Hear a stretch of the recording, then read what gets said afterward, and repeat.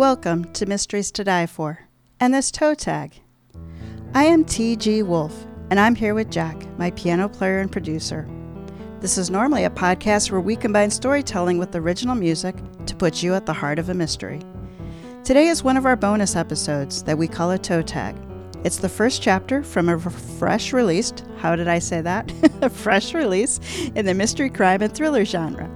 Today's featured release is Black and White by Justin M. Kiska. Okay, let's jump right into Chapter 1. Spring, 1985. Detective Sergeant Ben Winters pulled the unmarked Crown Vic off the paved road onto the dirt and patchy grass of an expansive field. The tires crunched loose stones and twigs as he pulled up next to a pair of Parker City Police squad cars already on the scene. They, in turn, were parked on either side of a mustard-yellowed pickup truck emblazoned with the city's Public Works Department logo on its doors. Easing to a stop through the dust-covered windshield, Ben saw two uniformed officers about 100 yards further on. With them was a man he could only assume was the city engineer, who reported the disturbing discovery. The day had begun beautifully, with a bright blue sky and white cotton candy clouds lazily drifting overhead. It was almost too picturesque to be real, the kind of day you only saw in movies and paintings. Ben made his way across the parking lot from his apartment building to the car. He heard birds chirping in the trees and smelled the sweet scent of freshly blossomed flowers lining the sidewalk. Yes, the day was picture perfect. Not normally one to stop and smell the roses, he found a little extra bounce in his step that morning. With his suit jacket slung over his shoulder, giving him the distinct appearance of a young model out of the JCPenney catalog, he thought even the temperature couldn't be any better. Not too hot and not too cold. Goldilocks would have undoubtedly have approved. Whether he was simply allowing the brilliance of the moment to cloud his judgment, or it truly was, he felt it would be hard to describe the perfect spring day. Stopping for a cup of coffee and a bagel on his way into the station, even the sometimes surly waitress behind the counter welcomed him with a warm smile and a cheery greeting. And could that be a new butterfly clip in her hair? Seeing a copy of the Herald-Dispatch left by the previous customer lying there, Ben scanned the headlines on the front page as he sipped his coffee and listened to the random conversation surrounding him in the small coffee shop. They're opening against the Blue Jays next week. What makes you think that Ripken kid? I hear he makes $1 million a year, one elderly gentleman was saying to his friend across the table between bites of pancake. Next to him at the counter, Ben overheard a woman telling the waitress, "My sister just doesn't know how to make a ham for Easter. It's so salty. I gave her my recipe for how to make it right, but every year it's the same. Too salty." He wasn't exactly eavesdropping, but in his line of work it never hurt to keep one's ear to the ground. In his experience, he learned many cases were solved because of something someone saw or heard and didn't think much of at the time. How much more innocuous could a conversation over a cup of morning coffee be? Thankfully, though, Ben didn't overhear anyone plotting a bank heist or talking about knocking off a business partner. By the time he finished his bagel and headed for the door, Ben was convinced it was going to be a smooth sailing for the rest of the day. As was his routine, he fully intended on arriving at the station early, but with no pressing cases open at the moment, he was in no rush. All he really needed to do was take care of some paperwork that was sitting on his desk. Even that wasn't time sensitive, but Ben's personality didn't allow him to get too behind on his paperwork. A self-avowed workaholic, he wanted to make sure his reports always landed on the desks of his superiors in a timely fashion. Whether those reports were read in as expedient a manner was something he had no control over. He could only control his part in the flow of information.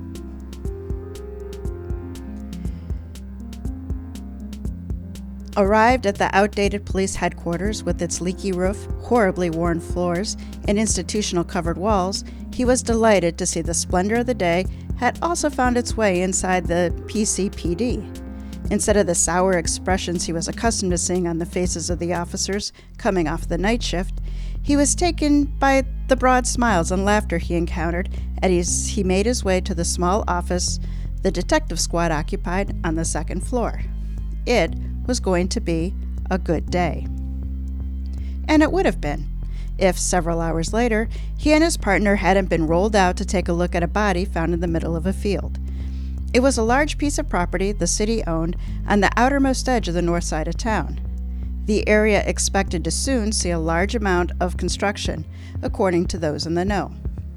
Homes in Parker City suburbs neighborhoods were filling up quickly, which meant new developments were needed for those looking for houses. What was planned for this particular parcel of land would be the largest residential development the city had seen in some time. For at least the last decade or so, Parker City had been struggling. The once booming town fell on some pretty hard times through the 70s. The population dwindled, the businesses fled. The final nail in the coffin came with the Great Flood of 1978 that devastated the city, leaving many parts of downtown completely abandoned. It was the election of a young, energetic mayor who vowed to restore Parker to its former glory that began the city's turnaround. While the downtown neighborhood still had a way to go before it was returned to its once bustling grandeur, the new developments popping up on the edges of the city were a sure sign there was momentum behind Parker's revitalization. It was looking as though the city was on the right track after a long period of decline. Stepping out of the car, the weather was so pleasant that Ben left his suit jacket lying in the back seat, where he tossed it before leaving the station. But, as he always did when he was about to enter a new crime scene, he placed his hand on his Smith & Wesson on his hip. The weight of the cool metal helped center him so he could focus on whatever he was about to be confronted by. It reminded him how important his work was and the duty he believed so much in. It was thinking like that that had earned Ben a reputation of being a Boy Scout, an idealist who truly wanted to protect and defend the people of Parker City. He always wondered how some people could make that sound like it was a bad thing. Maybe after a few more years as a detective, Ben would become as jaded and start to be more cynical. It happened to so many police officers after all, but Ben hoped he'd never turn that corner. In the few years he'd been a detective, he'd seen some disturbing behavior and knew the depth to which society could sink. But he still tried to look for the positive. That was the only way to fight against the drag that inevitably carried some of the members of law enforcement into a dark place. No matter how much bad he saw in the world, there still was good. Some of the older members of the department liked to live in the gray area of the law, while Ben tried his very best to always do what was right. It's when what was right fell into those gray areas that Ben needed to rely on his partner to help make sense of what needed to be done. Trying to imagine what they'd been called out for, he knew no two crime scenes were ever the same. Sure, elements could be similar. There was always a tragedy overshadowing them, but each was unique, which was why Ben walked into each with a completely open mind and a keen pair of eyes trying to take in every detail.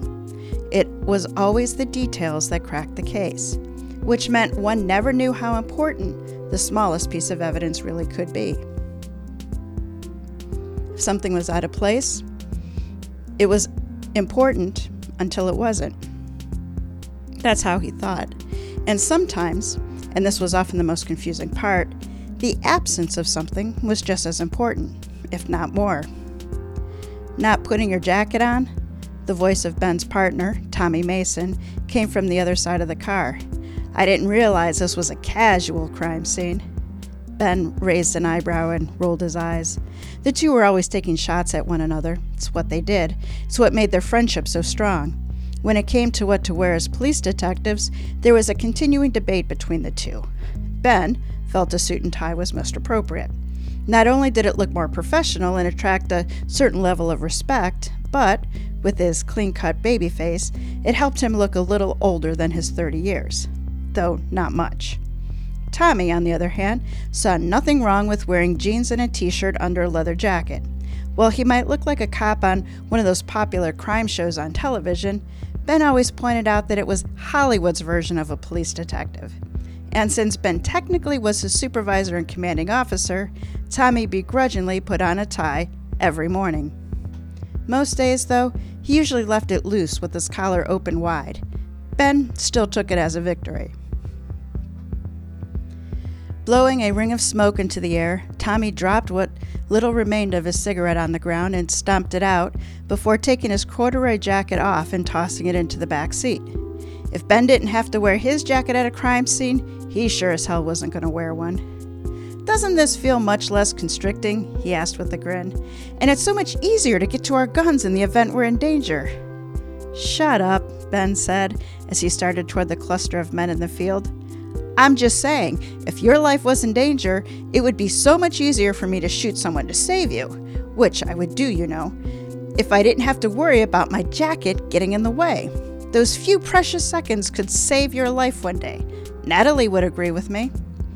Stopping and turning to look at his partner a few steps behind him, Ben asked, "Why exactly do you think it would be that you would be saving me and not the other way around?" "'Cause that's just the way it is," Tommy answered very matter-of-factly. "Think about how many times I've saved your life." Ben's forehead wrinkled, a puzzled expression appearing on his face. "What the hell are you talking about? I'm the one who saved you at least 2 times that I can think of, and that was in the last year alone." "Clearly, we remember things differently," Tommy said. "You're a pain in my ass. You know that, right?" Ben asked. Smiling the 1,000-watt smile for which he was known, Tommy answered, "I like to think I keep you grounded." And so was the way of detectives Ben Winters and Tommy Mason. More often than not, they sounded like an old married couple bickering about one thing or another. Completely devoted to one another, they were closer than brothers. They'd grown up together, gone to school together, joined the academy together, and when the order was given for a new detective squad to be created within the Parker City Police Department, they were tapped for the job. As it was, for the last 4 years, they were the only 2 members of the department's official criminal investigation team. Though Parker City was by no means a hotbed of criminal activity, they'd been involved in several major investigations that had rocked the city, 2 of which even attracted the national spotlight, making the pair famous for a few minutes. Most police officers could go their entire careers without being involved in the types of cases that had kept them up at night, but the 2 young men had earned their detective shields through trial by fire. Catching his foot in a clump of thick weeds, Ben knew if he tripped and landed in the dirt, Tommy would never let him hear the end of it. Thankfully, he was able to quickly regain his balance and keep himself upright. His hope that Tommy didn't see the awkward contortion the lower half of his body performed to avoid hitting the ground was dashed when, from behind him, he heard the sarcasm-laced comment, "As graceful as a gazelle," which was then followed almost immediately by the unmistakable sound of something hitting the dirt. Hard. "Son of a..." Ben turned in just enough time to see Tommy jumping to his feet and dusting off his pants. "Not a single word," Tommy admonished, vigorously shaking his head. "I'm well aware that karma's a bitch." Deciding to take the high road, Ben valiantly stifled a laugh, fighting to burst free. "You've got a little of something right there on your, Ben started pointing to his partner's pant leg. "Shut it," Tommy said, at which point Ben couldn't contain himself. The laughter won and overpowered him. As the 2 detectives reached the other men standing in the field, they recognized one of the patrolmen as a new officer who just recently joined the department, and the other one was one of Tommy's least favorite people on the planet, Buck Lococo. An overweight, lazy throwback to the days when the police in the city did as little as they needed to. Neither Ben nor Tommy understood how he was still on the force, nor why he wanted to be with his attitude. "Lococo, Brown," Ben said, giving the uniformed officers each a quick nod of his head. "How is it, Buck," Tommy began, "whenever a body drops in this town that you're the first man on the scene?" "Just lucky, I guess," Lococo said, mopping his sweaty brow with a wrinkled handkerchief from his pocket. "It could also be that scumbags in the city do their dirty work at night, and since I'm the first one out of the door in the morning, I get the call. Either way, it's crap, I tell ya." "Being that it's after lunchtime already," Tommy began to say before Ben placed a hand on his arm, giving him the signal to let it go. Then, turning to the younger officer, who appeared quite eager to give his report to the department's chief detective, Ben asked, "What do we got?" "This is Sam Rupert," Brown introduced the man, referring to his notebook. "He's one of the city's engineers. He was doing some routine work out here this morning when he found the body of a young female, DOA. Turning to Rupert, a tall, beefy guy in a flannel shirt, jeans, and work boots, Ben took his own notebook from his shirt pocket. "Morning, Mr. Rupert. I'm Detective Ben Winters. You're with the city?" "Public Works Department," he said in a gravelly voice.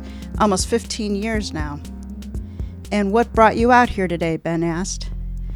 "Well, the city's getting ready to do some work in the field, and I needed to take a few quick measurements," he said. "We've been out here every day for the last week.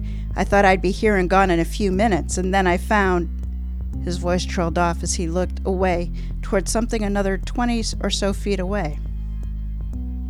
"What did you find?" Ben asked. "A body," he said. "She wasn't there yesterday. I know that for a fact because I was here all day with a couple of other guys. We were all over this place. We'd have seen her for sure." Pointing to the mound the engineer was staring at, Tommy asked, "Is that the body?" "Uh-huh," the engineer said. "Did you cover her up, or did you find her like that?" Ben asked, referring to the tattered green checkered blanket. "She was like that," Rupert said, taking a deep breath. "At first, I thought it was someone in a sleeping bag or something.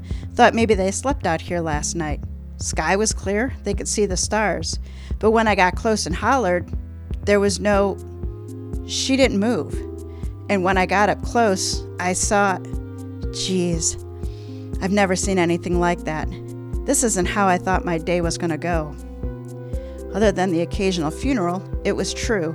The average person didn't see much exposure to dead bodies. But there was something in the way the man was acting that made Ben think that there was more to the story. He was too shaken up. If one could be too shaken up after finding a dead body on the job. Judging by the look on Officer Brown's face, Ben could tell that there was still something to come. The young man seemed giddy, or nervous. He anxiously shifted his weight from one foot to the other. Either he had another interesting piece of information to share, or he needed to find a restroom. "What is it you've never seen before?" Ben inquired, interested to hear the conclusion to Rupert's story. "Oh, I think you should see this for yourself, Detective," Lococo said, interrupting with a twisted smirk on his fat face. "What is it, Lococo? Just tell us." Tommy had no patience for the man. There was a time he used to hide his contempt. Now he didn't even bother. Not that Lococo was very observant, or he just didn't give a damn. "Sirs," Officer Brown interrupted, "let me show you." Walking the group over toward the covered body, Brown knelt down and, using a handkerchief he had in his pocket, pulled back the blanket, revealing the naked body of a beautiful young woman with dark wavy hair. But something wasn't right. Not that the naked body of a woman in the middle of the field was right, but in this instant, it was her skin. "What the hell?" Tommy's reaction matched what Ben was thinking. "She's blue." Blue wasn't entirely accurate, but it was pretty close. The skin was a pale hue, almost white, and there was a frosty sheen to it, with small ice crystals visible around her eyes and mouth. Little droplets glistened on her eyelashes. "She's frozen," Brown said, looking up at the detectives.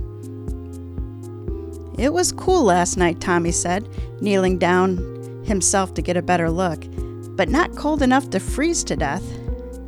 "No," Brown said, "I mean, she's frozen like a block of ice." Laying the back of his hand on the woman's cheek, Tommy quickly pulled back. "She's frozen solid, like rock hard." "I told you needed to see this for yourself," Lococo said. "I've seen a lot of crazy shit in my time, but this? A frozen body in the middle of a field? I'm glad it ain't my job to solve this one, Benny boy." "That's Sergeant Winters to you, Lococo," Tommy snapped, always eager to defend his partner's stripes and put Lococo in his place. More often than not, it was the latter. "Officer Lococo," Ben began, wanting to get him as far away from Tommy as possible before he said something that would make the situation any worse and probably end with an internal investigation. "Would you please go radio in and tell them to send the medical examiner and the state crime scene unit and a few additional patrolmen to help secure the scene?" They all watched as the hefty officer lumbered off toward the patrol cars, mumbling something to himself. "What the hell, Ben?" Tommy asked, not able to take his eyes off the woman's frozen form, his voice betraying his utter confusion. "I'm not sure what we have here," Ben admitted, looking down at the body at their feet, "but we need to do what we always do. Start at the beginning. Once everyone gets here, we'll let the Emmy do his job, CSU do theirs." Tommy looked around the open, empty field. There was a line of trees only a few yards away. "Isn't that the city-county line?" he asked. The engineer squinted and pointed to a patch of bushes just short of the trees. "Right there is where the city ends, officially." "And if this body had shown up just a few feet that way," Tommy said, pointing toward the bushes, "this would be the sheriff's problem?" Ben nodded. Tommy looked down and tilted his head. "Okay, you get the legs, I'll get the shoulders." "Stop it," Ben said, raising an eyebrow. "This one is ours." "I know," Tommy grumpily agreed. "I just have a bad feeling about this." So there you go. That is the first chapter of Black and White by Justin M. Kiska. So here's my review. It is a mystery, and the story is told in 2 times. So then was 1945. Stride Agency investigator Francis Fitz Mason is hired by a retired U.S. ambassador to find the daughter who disappeared while dressing for her wedding. Now is 1985. Parker City Police, man, there's too many P's in this sentence. Parker City Police Detective Sergeant Ben Winters and Detective Tommy Mason are called to the scene of a woman's body discovered in the field. She's young, she's beautiful, and as you just heard, she's frozen solid. Now Winters and Mason take up the case where Uncle Fitz left off 40 years ago. So the bottom line, Black and White is for you if you like mysteries driven by classic detectives, both of the cop and private investigator variety. All right, so let's talk about the strengths of the story. So Black and White moves back and forth between a 1945 kidnapping case and the 1985 suspicious death case. You just heard the opening to the latter. The movement between the 2 periods are distinct, staying in each period for multiple chapters with a distinct indication of the change. So this was important for me. I'm definitely guilty when I read books that change between time periods of forgetting where I am. Which can make it very confusing. I really like the way Kiska did this. As you heard at the start of this, it's consistent that it says 1985 or 1945, but I think more importantly, the fact that the story stays in that time period for multiple chapters really at least helped me sink into that time period so that I wasn't getting confused. It also helped that the 2 time periods have distinct different characters. I think I've used the word distinct like 5 times now. But obviously we have Ben and Tommy in the now, in the 1985, and then we get Fitz Mason in the other one. So it's really hard to confuse them. The 1945 story features private investigator Fitz Mason with a cast that's a mix of the local rich and famous and the local cops who are largely covering their own butts. The story is a solid kidnapping mystery with the who, the why, and the how largely making sense. Former Ambassador Conrad Martin's daughter, Lillian, went missing the morning of her wedding. Someone carried her out of her father's mansion dressed in her wedding gown. The character of Fitz Mason is one of a classic hero cut, and it's easy to cheer for him. The supporting characters of Ambassador Martin, the younger sister Lucy, the valet Joe Grainger, and Police Chief Buchanan are also well developed, 3-dimensional characters who you get to like, hate, laugh at, and sympathize for. The 1985 story features, as you guys just met, police detectives Ben Winter and his partner and friend Tommy Mason. Childhood friends, they grew up listening to Uncle Fitz's case stories. The suspicious death is intriguing. The who, why, and how are built off of the 1945 case, no shocker there, so while it has equal weight in the book, it feels like a secondary storyline. Even in writing this review, I'm being very careful not to reveal anything that would detract from your enjoyment of reading the story yourself. This is the 4th book for Ben and Tommy, so they have a history and depth of established characters, And the supporting characters in the 1985 are more typical of police procedurals, being effective and informative and often entertaining. The scene setting in both 45 and 85 are, yes, I'm going to use my favorite word, distinctively drawn using language, clothing, and period-appropriate relationships between father and daughters and men and women. I felt transported to 1945. The 1985 language wasn't so different from what we use now, and the biggest feel for the mid-80s came from Tommy looking and dressing like the original Magnum P.I. Fitz does an excellent job of driving his story. He investigated, picked up the clues, and drove it to the next point, and then the next point, and etc.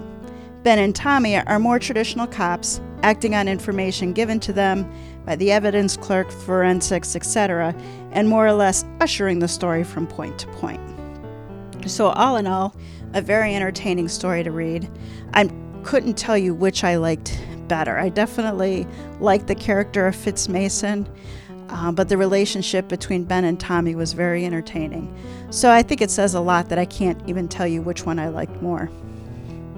So where did the story fall short of ideal? Well, I have 3 different points for you here. To enable the 2 stories to be told simultaneously, the modern story had to be slowed down so that it didn't give away the historic story. But in doing so, the modern story for me at points felt like it was idling, like it was just waiting until Fitz, in the 1945 story, was able to advance it enough that Tommy and Ben could make progress without giving away something prematurely. The logic on the kidnapping, as I said, largely made sense. However, Lillian was knocked out and carried out of a mansion, busy with wedding preparation without being seen. While Fitz was investigating, he had a hard time buying that part of it, and honestly, so did I. It was never explained how the kidnappers got her out of the house, not without being seen, like it physically explained how she got from point A to point B, but considering that they were going to be having a wedding reception there was a lot of unanswered, so somebody just carried her out and nobody happened to go, I wonder who that stranger is carrying the bride. So in the end, that's the one flaw that my head kept coming back to in this very multifaceted diamond case. The logic on the suspicious death, why the body was dumped, and the steps taken to cover it up, it was fun to read start to finish, front to back. But you all know how I look, once I get to the back, like to look forward. And with this one, I did have some trouble with the decision making of characters that are otherwise known to be smart and successful. All 3 of these criticisms definitely fall into my personal preference category, and other readers may not notice or care about any of these. So Black and White was released from Level Best Books and is being promoted by Partners in Crime Tours and is available from Amazon and other book retailers. Links are in the show notes. So allow me to introduce you to Justin M. Kiska. So when he's not in his library devising new and clever ways to kill people, for his mysteries of course, Justin can usually be found at the Way Off Broadway Dinner Theater outside of Washington, D.C., where he is one of the owners and producers. In addition to writing the Parker City Mystery Series, which includes Now and Then, Vice and Virtue, and Fact and Fiction, he is also the mastermind behind Marquee Mysteries, a series of interactive mystery events that he has been writing and producing for over 15 years. Partners in Crime Tours represents a network of 300-plus bloggers offering virtual book tours and marketing options for crime, mystery, and thriller writers. Founded in 2011, PICT serves the well-established and best-selling authors, as well as those just starting their careers. PICT prides itself on tailored packages for authors with a personal touch from the tour coordinators. For more information, check out their website, partnersincrimetours.com. Link is also in the show notes. All right, that brings us to the wrap-up. So join us next week for Season 7 Games People Play. It's our regular episode, Episode 4, and it features the game Indian Poker in Force Card by that awesome writer, Ed Teja. With that, we'll turn it over to Jack. Jack, take us out. We look forward to seeing you all back here next week.